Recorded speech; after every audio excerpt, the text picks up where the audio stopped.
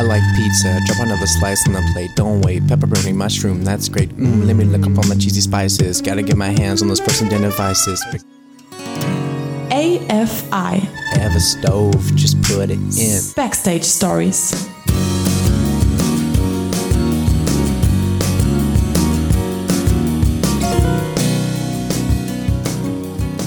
And we're live. Yeah, man, I'm working remotely this week. I am in this apartment right off of Bodensee. I know for sure that you have not been here before. I was just about to ask, but yeah, Ife's family, so they have this apartment here, and it's funny because Ife's mom kind of uses it as like a kind of her own personal escape. I think if she were to have an affair, this would be the place where she would do it. We're coming in hot today, ladies and gentlemen. This would be the perfect place to have an affair. It's so fucked up too, because they're so hospitable to me here, and that would never happen. but you know, like when you see these crime shows or these old movies about the wealthy family and someone sleeps around, it was like they're at their home in Palm Beach, Florida, where their family was a perfect picture. The American tale was not so pretty. It was at their New York apartment where Sandra decided that it was time to open the relationship. Unbeknownst to Jerry, who was working full-time. In Stuttgart. Thanks, Gary. I hope Gary enjoyed that episode.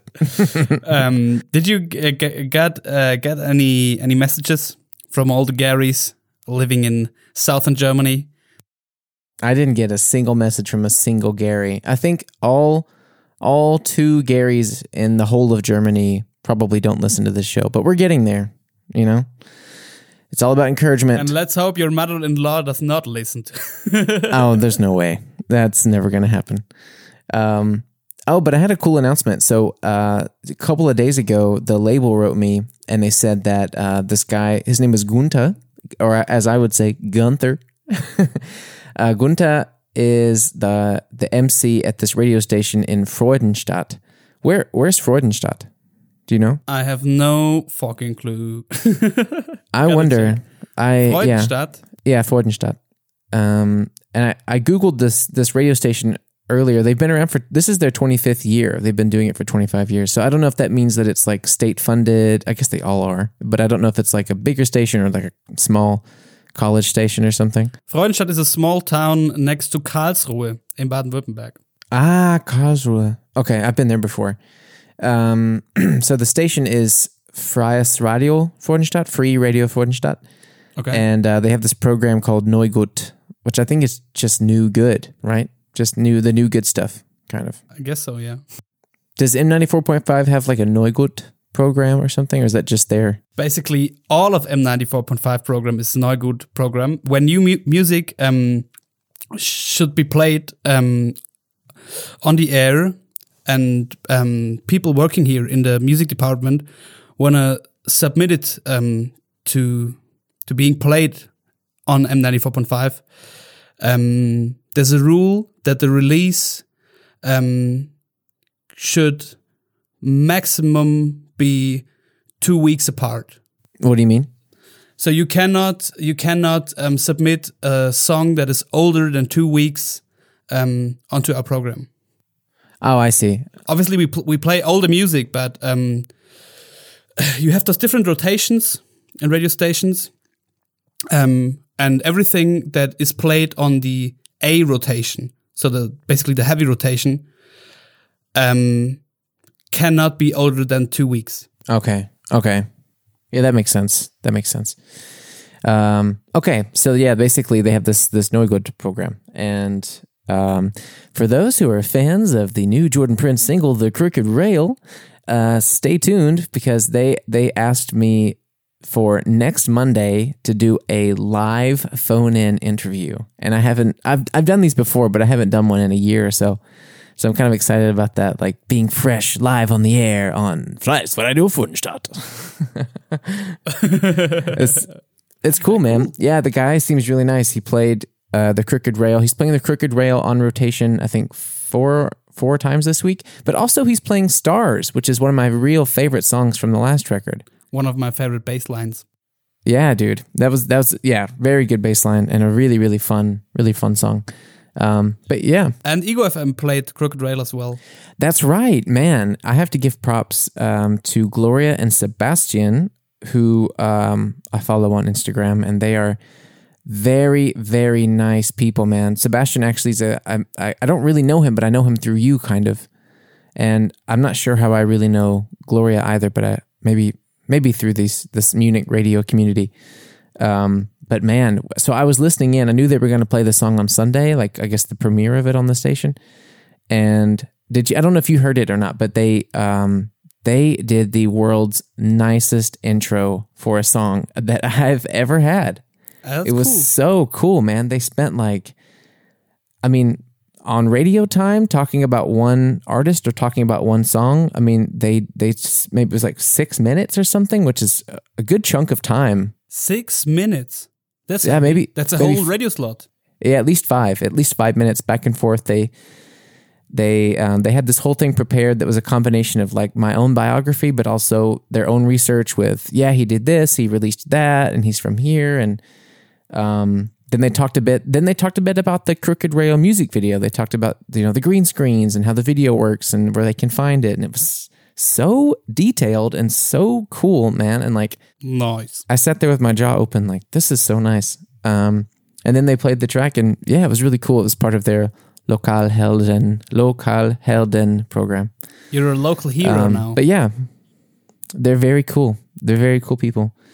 The song's getting around. I'm really happy with that right now. But dude.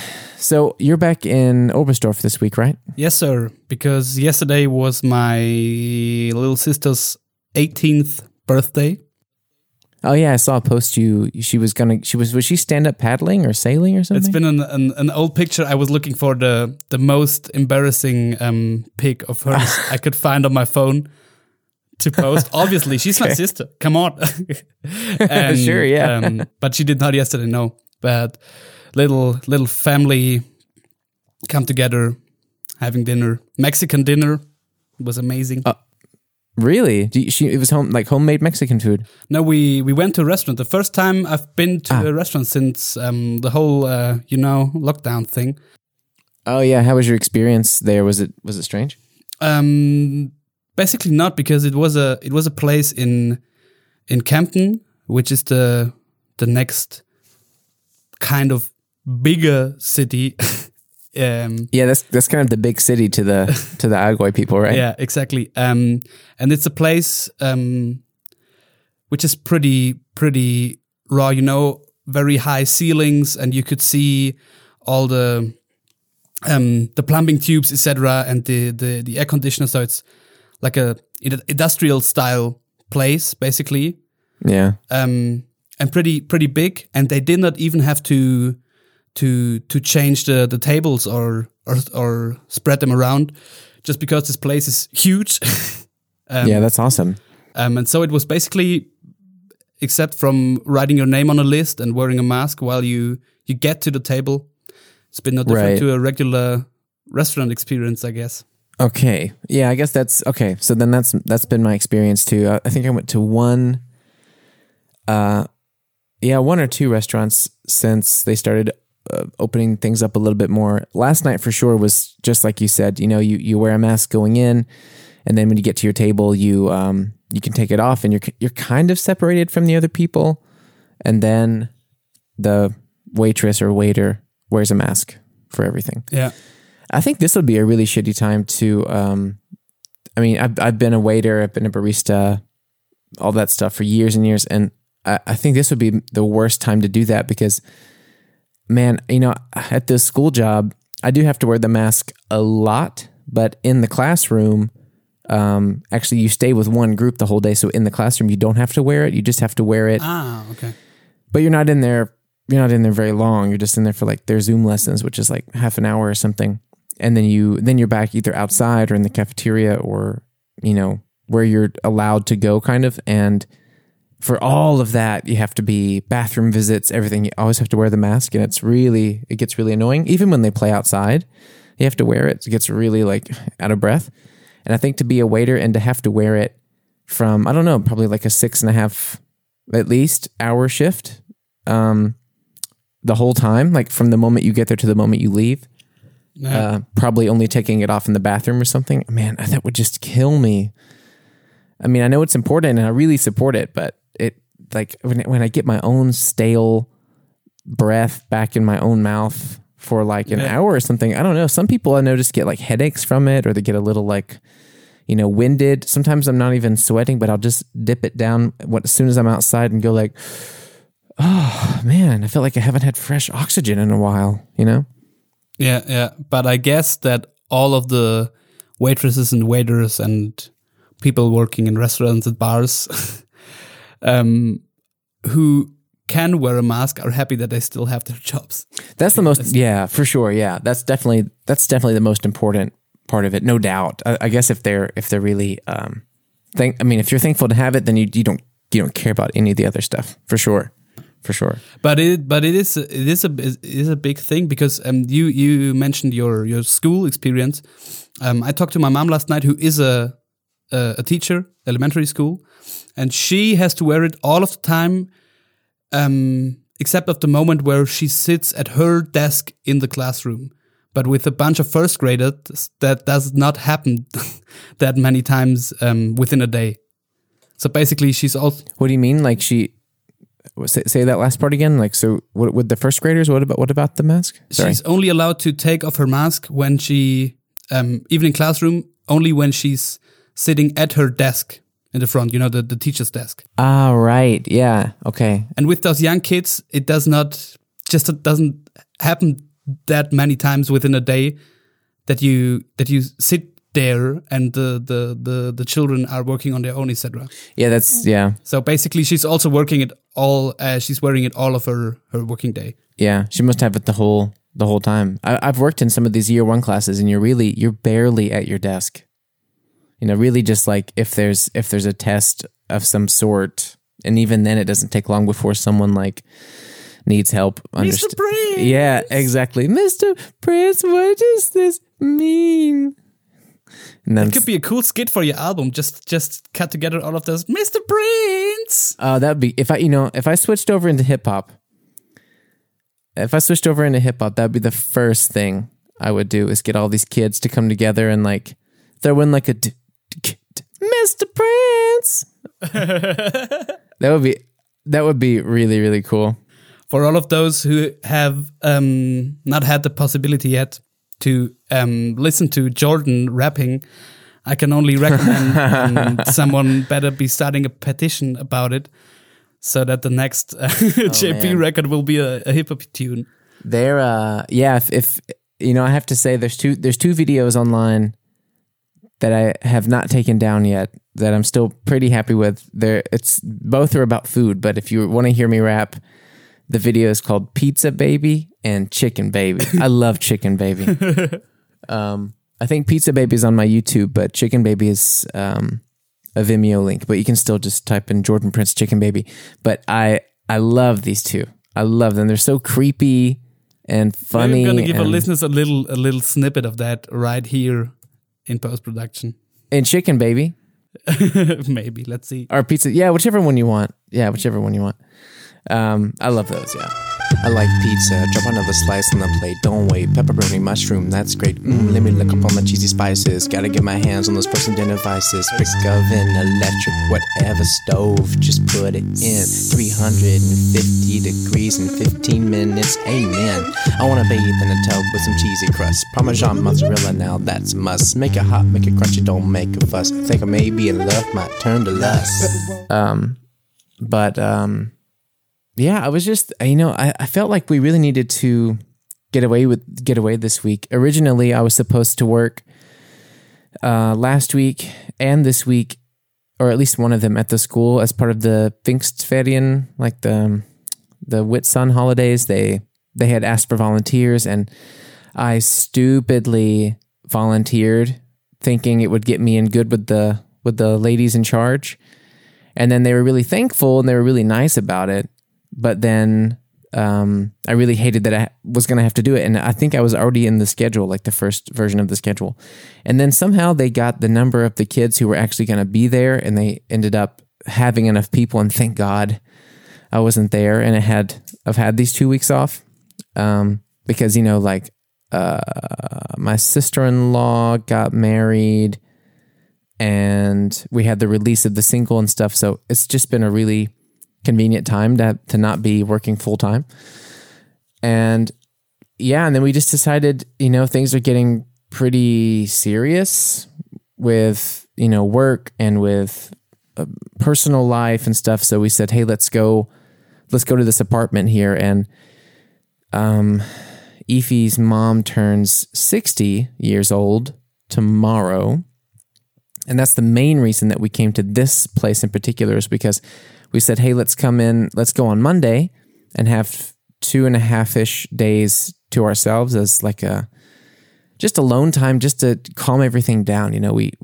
I didn't really check emails, like maybe every few hours instead of every 10 minutes, and like just left, we played rummy, we were reading, we were just like taking it easy, and it's been really, really nice. Yeah. Did I tell you the not so great news about the school? Okay, so I was scheduled to. That's a notification sound that only I could hear. So never mind. I had a scheduled meeting with them at the last week of May before the holiday started. And I knew I had a meeting with them, and I knew that my contract was running out and that I needed to be on their good side to see if they would bring me on again for next year. And so that's why I volunteered for the holiday. And then they were so thankful and they were so nice and stuff. And I was like, great, this was a really cool political move here. I've chosen wisely. And then I sat down in the meeting with them and I got really nervous, and they were like, hey, when they start off with compliments, that you're in trouble. They're like, you're such an essential part of the school. We appreciate how flexible you've been. But only until August. Yeah, well, only until July. Ooh. They are not renewing my contract. Oh no. And ostensibly what I've figured out is that the contract technically starts August 1. So I only have until the end of I have like 6 more weeks. So I have 1 more paycheck from them. So I'm already, it's crazy, man. It happens so fast. Because I think in Germany, you probably know this better than me, but I think within so many days of being alerted that your contract will end at any given job, you have to immediately apply with the unemployment office, the Arbeitsamt. Is that right? So it was all really fast. It was like a week, like the last week of May or something. It was before our last episode too. I don't know. We just didn't talk about it because the music stuff was so much more exciting. But we had this meeting, and then they said it wasn't going to happen. And then it was really fast.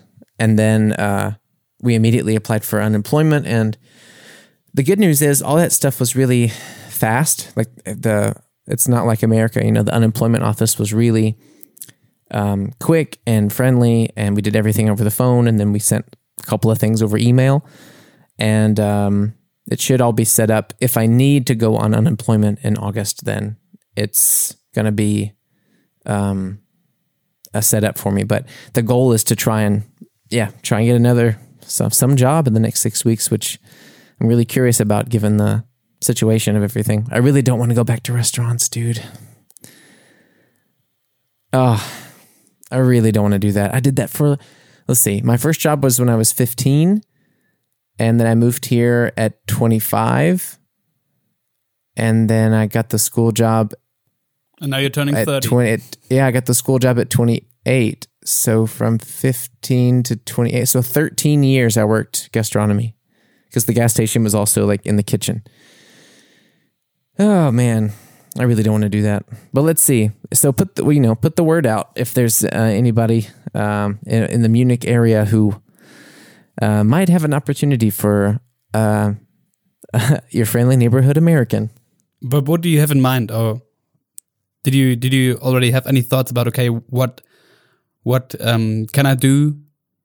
Even before the meeting, did you think about it? Were you just so busy with the music that you didn't do it yet? But we had a conversation privately a while ago, months ago, where you already told me, this whole school thing, you get only contracts year by year. So is it a thing that you were thinking about for a longer time now? Okay, what can I do if this happens, if they're not going to renew my contract? Honestly, I probably held out too long, like trying to be optimistic and think that, because the thing was too, I mean, this doesn't really excuse it. I should have just stepped up my game, but I tend to be too hopeful, I think, and a bit too naive. But the thing was too, they really have used me so much in the last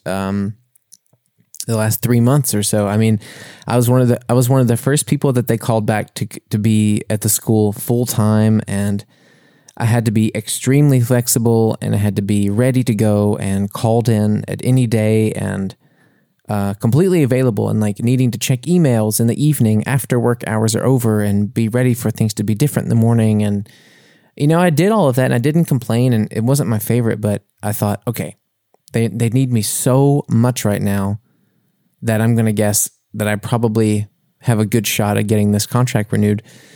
But that was naive. I was kind of also probably hoping it would work out so that I wouldn't have to deal with searching for another job, because I hate that process so much.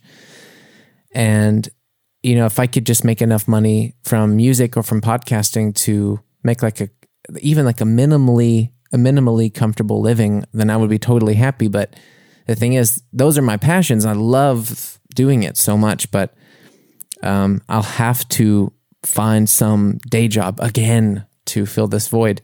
And I looked at some job sites and some listings. Of course, I'm looking at schools. I considered kindergartens, but I don't know if that's exactly the right transition to go younger than what I've worked with so far, just because I think there's more, like a lot more attention required and different needs when they're so young.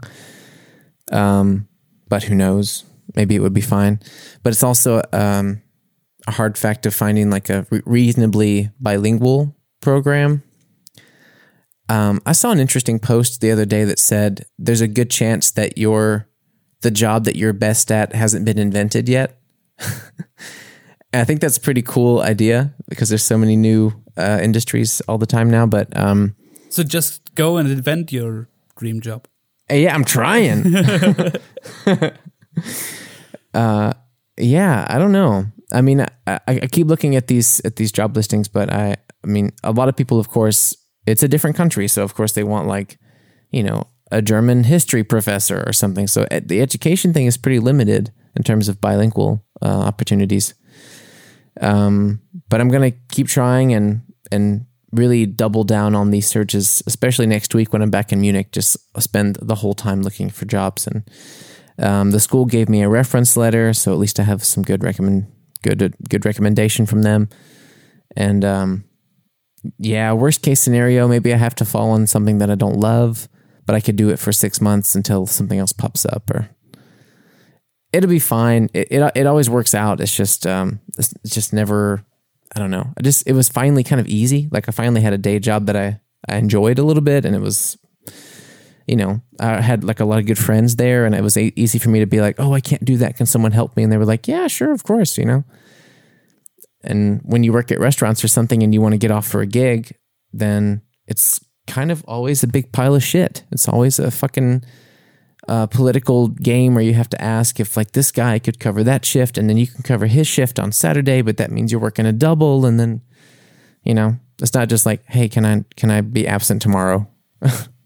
Yeah, that's shitty. And I really do feel sorry for you, because I can completely relate, and I know how frustrating it is when you have a thing where you're good at, in your case, music, and you see so many other people making a living out of it, but you just don't get there, and you have to do stuff you don't want to do anymore, and that even don't bring you where you want to go. Like in my case, it's been the same with gastronomy. I've been also doing it for years, and I always thought, "Fuck, this is so shitty. I want to earn enough money to make a living, and it doesn't have to be super special. Just a basic living, just to pay my bills during this whole journalism thing, and making progress through it to get to a point where I can do a better job, etc. And then you have to do this job, which is only taking time of you." To do something that brings a little money, but doesn't bring you where you want to be within your profession. And so I can relate. It's shit, man. It's totally exhausting. It's totally exhausting. These kinds of jobs. It's crazy. The thing is, I'm not too down about it. I'm thankful for the system that Germany has in terms of unemployment. I mean, everything worked out really smooth, and it should be set up. I shouldn't get comfortable with it. I don't intend to get comfortable with that and stuff. I'm glad that I can be supported. Of course, it's like 60% of the wage that I was making, so it's not a totally, sustainable way of making monthly money. But yeah, the search continues. But that's how it is now. So maybe if someone's in the Munich area and they have a job, even if it is gastronomy and it sounds cool, like just write us in and or hit me up on Instagram or something and let me know, because you never know if you have a friend who happens to know somebody who does something. But what I wanted to ask you, is there one thing or one job besides the opportunity to make a living out of your art that you would totally love to do? I had a conversation about this not too long ago, actually, where I thought if I could work in a studio with someone or some people that I think are kind of cool, maybe they work on film scores, or they work on with recording artists, or they do image film or small commercial projects or something, but they're just cool and the hours aren't so insane, but maybe the work is also fun, so I don't care about the hours. The hours feel longer when the work is garbage. I think I could totally see myself doing that too, but I think, as with most things in Germany, if you want to work full time in an industry, I would probably have to go back and get another education. I have a degree in film arts and stuff, but that doesn't get me anywhere. Of course, that was such a dumb idea. So the thing is, I either have to like self-innovate somehow, even more intensely than I've been trying to do, and then maybe a different angle. Or honestly, like, okay, for example, if there was somebody in Munich like Tim Hecking, let's say not Tim Hecking because he's our friend and it's kind of a biased example, but someone who has a working studio in the city and works for bigger projects, things that they like, things they don't like, but they make work, and they needed like a full-time studio assistant to, someone I could learn from, and also someone who I could, set up mics for, run cables, run power lines, be there to, if they have artists coming in for some reason, to host them and make sure that they're all set up, and get like, prep sheets from them about what they want to record with and they can do like the budget stuff for them and whatever. I could totally do that. I enjoy working in media. I could work with other artists. I could work with filmmakers. I could work in a studio and it not be a Jordan Prince project. It doesn't have to be anything that's about me or my songs. It could just be working in the creation of audio or visual entertainment in some way. And I could totally enjoy that kind of work. It's limited, and I think I don't have the education for it, and the money isn't really great until you can get to a certain point, of experience and reputation. But since I guess I partly know, but mostly I guess there are those people and those studios in Munich, because it's a it's a city where with one of the biggest, if not the biggest, media bubbles in Germany. A lot of broadcasters, television, music, film, etc., etc. Have you reached out to those kind of people yet? No, not at all. I think I'm too insecure about expectations. You know, I think if they were to say, "Who the fuck are you to ask for a job here?" I'd be like, "Well, I think I'm all right at this." You know, I think like this is not a real job, but I think my dream thing would to be, what's the word for this? When you, not an advisor, but there's a perfect word in English that I'm forgetting right now, but it's like when let's say, for example, a company or an artist or a commercial conglomerate has created a piece of entertainment to either sell as a product or to market to another artist or to market to a commercial company or a film company or something. Like if a musician, let's say like a studio musician's hired by Sony to make a song for a Coca-Cola commercial, I would love to be a consultant.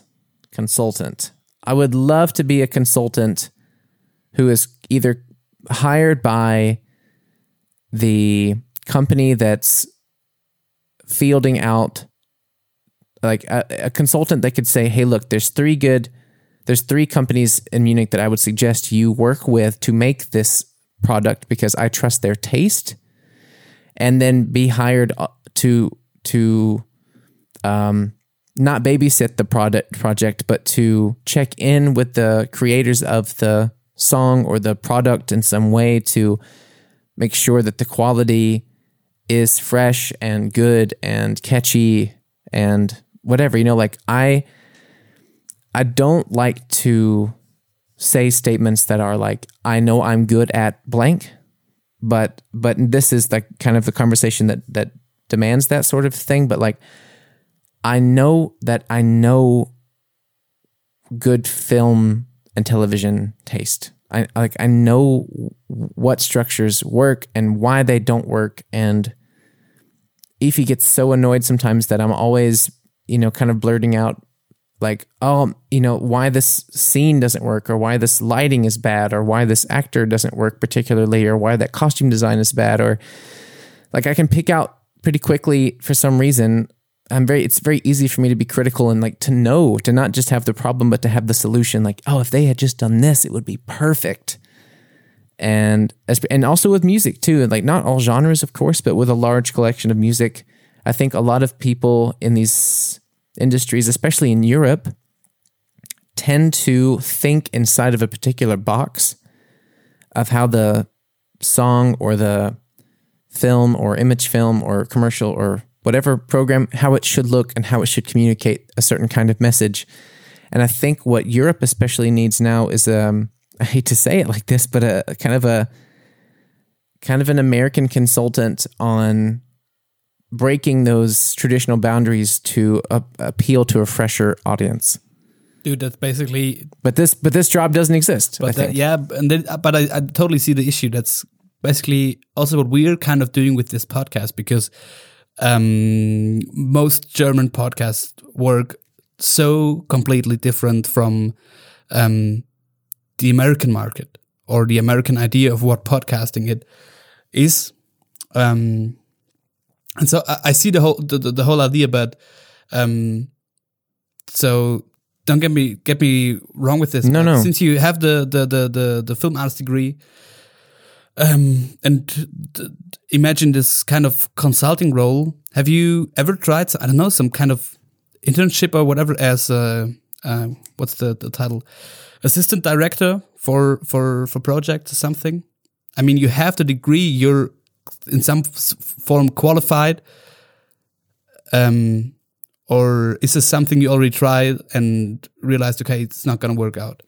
No, in Germany, I haven't tried that yet. I think one, I'm too Well, the main reason why I haven't tried to apply for these sort of outlandish or like bold job placements is I'm not fluent in German, and I can't work in an industry like that unless I was in a position where language wasn't the main issue. Because if you're working on a set, like a first AD who is in charge of a lot of stuff, if you're working on a set in a different country, you got to be fluent in that language.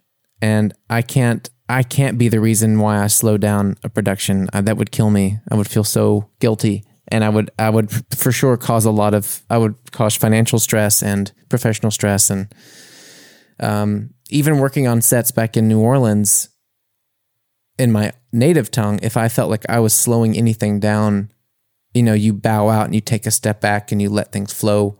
And it's all about budget and timing, really. And the same thing in broadcasting. It's timing is everything. And I have not even began to think about applying for anything like that, especially in Munich, especially in Bavaria, because that kind of job, I think, would not exist if I didn't speak fluent German. I mean, there could be a chance that something kind of like this could maybe work in Berlin or Hamburg, but I really don't think Munich is possible. Or do you disagree? I don't know. I'm not quite sure because I'm not in the position to tell anything deeper about the filming industry, but I still could imagine that there are jobs that you could fit in, and like you said, where the language is not the biggest barrier. And I can also imagine that those jobs are super rare and hard to find, of course. But I don't know. I can't give you a funded advice in this because it's not my field, basically. But as far as I see those kind of things, working on TV productions, etc., I see those. I see positions or potential jobs where language doesn't have to be the biggest barrier, basically. I agree. I think when you get into the higher, if you were to get into the higher qualified positions, like where this, where this fantastical dream job of mine, whatever would exist. I imagine once you're in those corporate situations where you're working internationally with a product that would make money for someone, that of course it wouldn't matter if I spoke German or not. I think the companies would talk amongst themselves in their languages, and then everything is usually internationally spoken in English anyway. And for bigger meetings and stuff, or for phone consultations or whatever, like that's something that I can imagine wouldn't be a problem at all. I mean, even in Bavaria, even like smaller companies that I don't imagine speaking anything other than their own language, usually if they have any sort of partnership with anything even slightly outside Germany, then of course it's international, so it works in English. But but that's kind of a silly example. But the thing is, I would have to start low and probably start in pockets of this industry that aren't exactly what I'm thinking, but working my way towards it. And I think to get into the nitty gritty of the amateur circles and work my way to the place I want, I'd have to be able to speak German fluently enough in those circles to make the connections, to get the reputation, to trust, reputable sources, and like work my way up a ladder to a place where I wouldn't have to worry so much about it. But it's funny, you have to starting at zero, you have to be kind of fluent in it. And if I were to somehow magically get to the top of this ladder where I would imagine this job would exist, then it wouldn't matter anymore. It's funny, it's not the reverse. Yeah, but I think you still gotta see that even in Munich in the year 2020, in those kind of creative businesses, you rarely find people maybe on a set or somewhere that, I don't know, the second sound assistant or whoever who's not speaking English. You know, especially music, film, etc. As far as I know, obviously, many of those situations, there are mostly Germans working, so they are speaking German. But of course, yeah, of course. Let's imagine the situation I experienced working for Pro7 Fun, who do these kind of action sports shows, and they basically broadcast like the X Games. I worked there for the X Games Aspen in January, and they get the feed from ESPN. And so there's one guy, he's called the Ablaufredakteur, kind of a continuity job, who's basically in communication or listening to the director's calls from ESPN to make it fit, because obviously you're not allowed in Germany to play, or you even don't want it, to play the commercials ESPN is playing in the States, etc., etc. Oh, wow, that's super interesting. And then there's one guy sitting listening to the directors, etc., and the ESPN staff who are running the show, listening, and if in need, communicating with them when they can go back on the air and when to bring in a little, I don't know, replay something or whatever. Okay. Oh, that's a super interesting job. Yeah, and that's a really crazy job. There are situations like that. You can never tell who those companies gonna hire for these kind of jobs, but that's something I experienced where I thought, okay, it wouldn't even be bad if there's someone whose native tongue isn't German but English. Yeah, I mean, maybe I'm worrying too much about that as a block. I think, of course, in general, I think I do that, but maybe for jobs like this, especially in, these strange jobs within entertainment, maybe it's not as big of an issue as I always think it is. Yeah.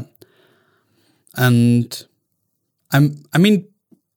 globalization brings so many enterprises to so many countries, and there always has to be some form of translation or one team who has to do the communication between the, I don't know, imagine this year, Disney Plus is coming on the market.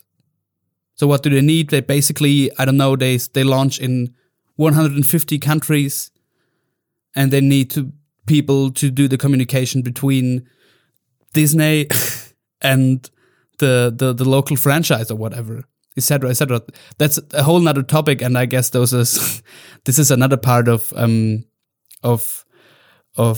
media and entertainment, which you need other qualifications for, more from a business perspective. Right. But the idea is the same, and since their globalization is a thing, yeah. I would guess there are many possible jobs for people who can be the link between two languages, two countries, also two different cultures of communication, etc., etc. Oh, that's really interesting. That's a job I've never heard about. Ablaufredakteur. Ablaufredakteur. That wasn't the case of the TV show I was part of. Oh, yeah. But the other position with this Disney Plus example, that would be a different position. That's another thing, yeah. Oh, okay, but of course this exists. Of course this exists, because that industry especially has so much money, and they have so many jobs that they need. It's super interesting. They have so many crazy little, like, even just working on a small set, you have so many one task-minded jobs that they create so that it all smoothly flows. It's really interesting.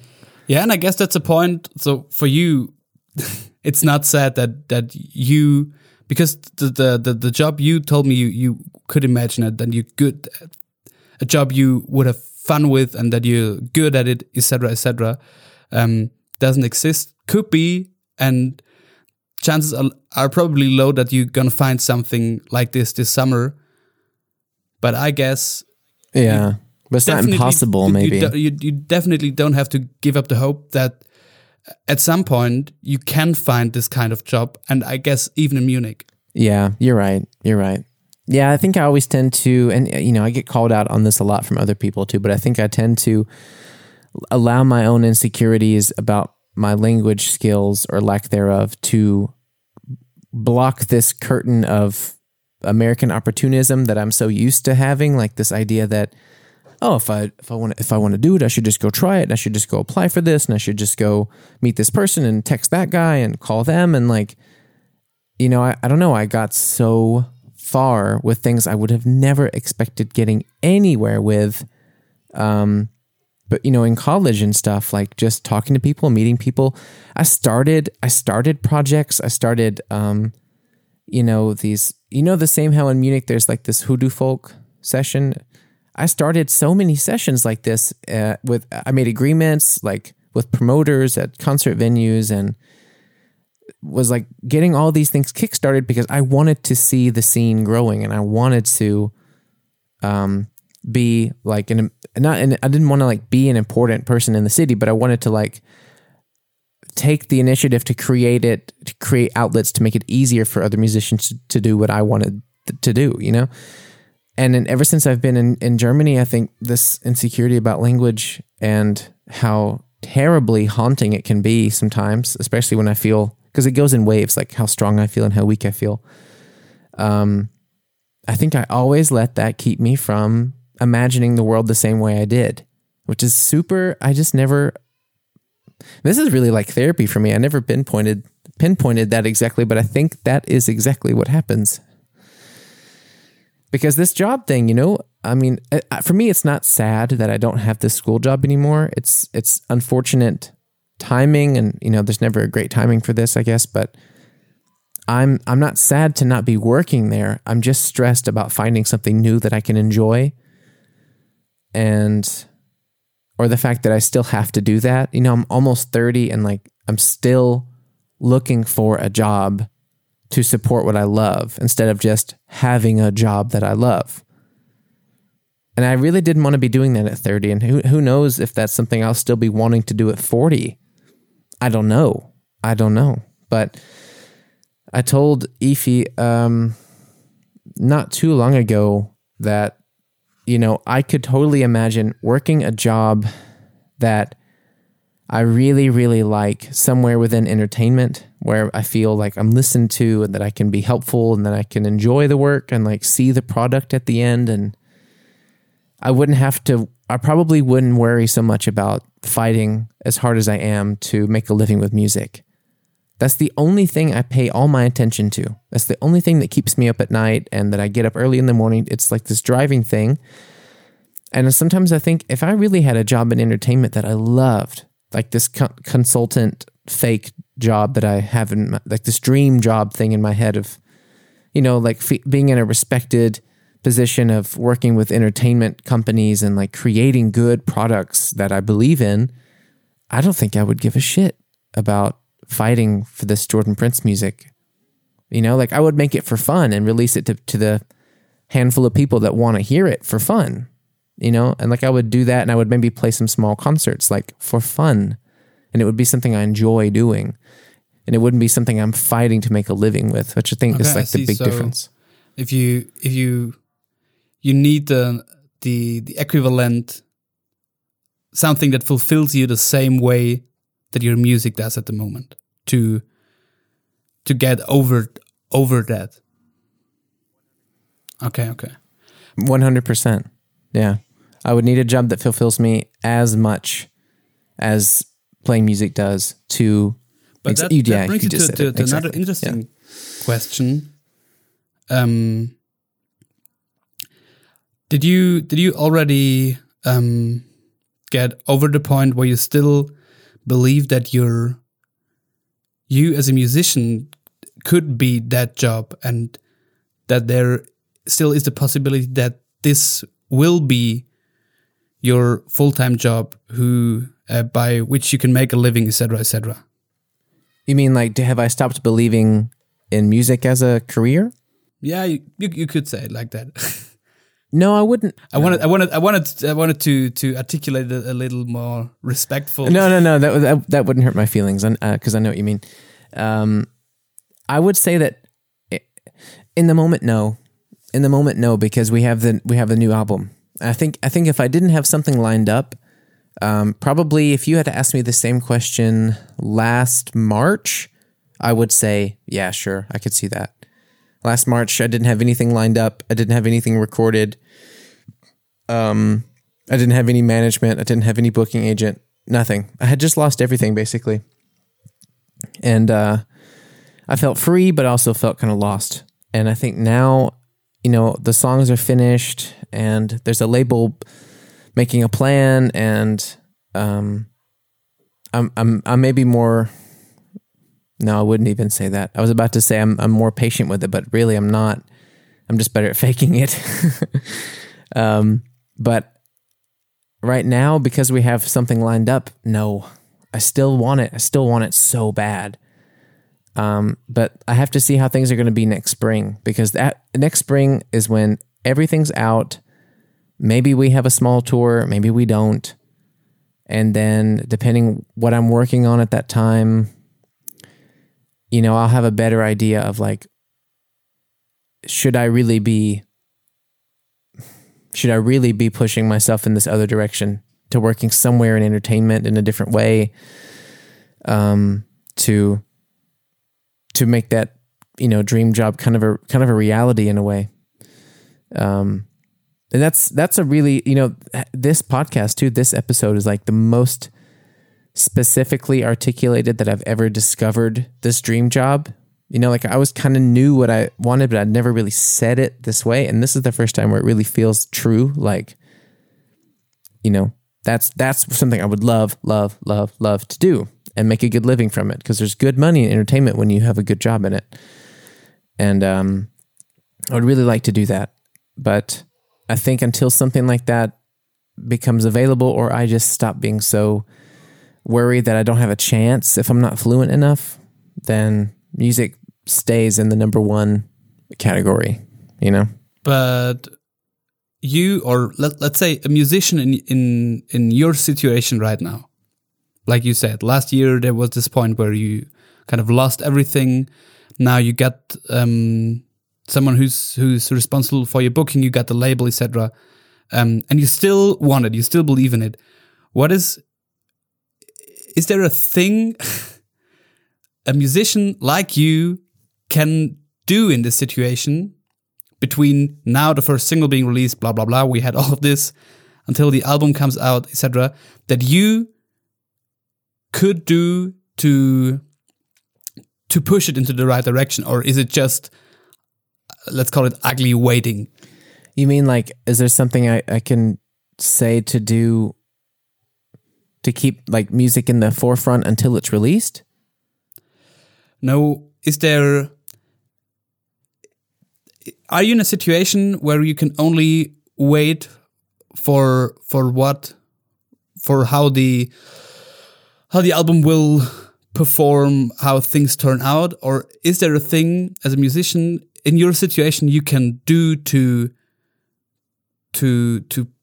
push it in the direction where you could possibly make the next step? You know what I mean? The next step for music, or the next step for a different career? For music, in your situation now. Oh man, well, I mean, it's at some point every single day, it's on my mind. So it's either, it's yeah, ugly waiting is a nice. I'm going to put that. I'm going to write that down here. They're kind of, if you're as obsessed unhealthily, I have to really put that in there, as if you're as unhealthily obsessed with it as I am, then then there really is no ugly waiting. Then you're only thinking about it every single day, and you're only thinking about how you can keep drawing attention to it. You're only checking the numbers at least once every single day. Looking up, okay, this month, can I afford to put up an ad on Google to draw more viewers into this video? Or can I afford an ad on Facebook to expose this video or this song or this whatever to a different audience? And can I trust these numbers? And, let's see what I can really afford to do for myself, and how much money or work is the label putting into it. Then you write them and you say, what's happening this week? Is there something going on? This just happened a few days ago. They just said, hey, we're going to send you our first PR update this week. So you just have to be patient. We're going to show you everything that we did. And then I bother them again. And then they send me like half of it. And then they send me another half later because they know that I'm waiting and waiting and waiting. And then making sure that no one's waiting on me.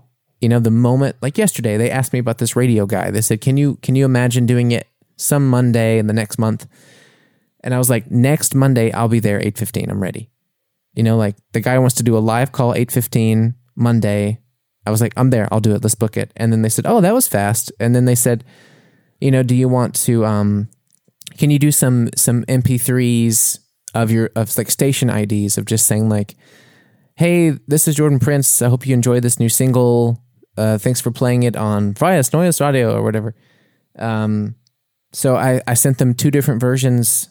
I mean, it just takes like 10 minutes, and I have all my gear here because of the podcast. So I just did it, and they're like, wow, that's, it just took 30 minutes or whatever between us asking and us getting it. So like, if you're only thinking about it, then the moment you get an email of anyone asking you for something, you're just immediately ready to send it. I've never had anyone send me a request and they get it the next day. Ever. I've got everything set on my phone. I've got the wave of the single. I've got the MP3 of the single. I've got the press info for the single. I've got the bio. I've got everything ready to send in one email or over text if they need it. I've got things prepared where I can change the name, I can change the greeting, whatever. So I think there really is no ugly waiting. It's just like, I'm already talking to them about the next single. I'm already planning the music video for it. I'm already discussing the details of the release and the timeline and locking the date. And, it's like a business that if I made money from it, I would still be doing overtime. My thoughts on music is really, I'm working 40 hours at the school sometimes, and I think I'm still doing 50 hours of thinking about music stuff. So it's, and like it really kills my relationships sometimes, because it is, like I said, it is unhealthy. But then sometimes everything feels kind of settled. I did everything I could. I have to just wait for someone else to write me. And those are the moments when I can just take a big deep breath and just go like, okay, you've done everything you can, the best you can. Now enjoy this afternoon, in the sun. But that kind of relief definitely doesn't come every week, But I would say, like, if there's any advice, then if you've just released something and you've got something else coming, there's always something else to think about. There's always some kind of post you could make, or someone you could write, or you could always be more proactive in reaching out to newspapers and radio stations that you would imagine you weren't allowed to write to without management or something, and they do respond. I've gotten played on so many radio stations and gotten articles in so many newspapers because I wrote them and asked if they need an article about an artist. Hey, I have something new coming out, and I have a story that I think is interesting. Would you be interested? And then, I don't know, like maybe 50 or 60% of the time, they're like, yeah, sure. That's great. Thanks for the information. Let's do it. Let's have a phone call tomorrow. It's just something you could always do to try. Keep trying. Okay. But that you are unhealthily obsessed with it still shows somehow that there could be something, and you believe totally. In it. That's cool. Yeah, totally. I really believe in it, and I really believe in the new record, and I think I'm going to make a goal for next week. If we have a guest or not, it also really helps too. But I think I'm going to try and have a goal next week that we talk, that we don't have to bring up the music. I think I'm leaking my own unhealthy obsessions into one of my favorite things to do every week, which is talk to you about life, or the job thing too, especially. And I don't want people to think that I'm only doing this podcast to promote myself. I really want to learn about you and about other people. So maybe we can try. There was a couple people I considered trying. This week doesn't work, but maybe for next week too.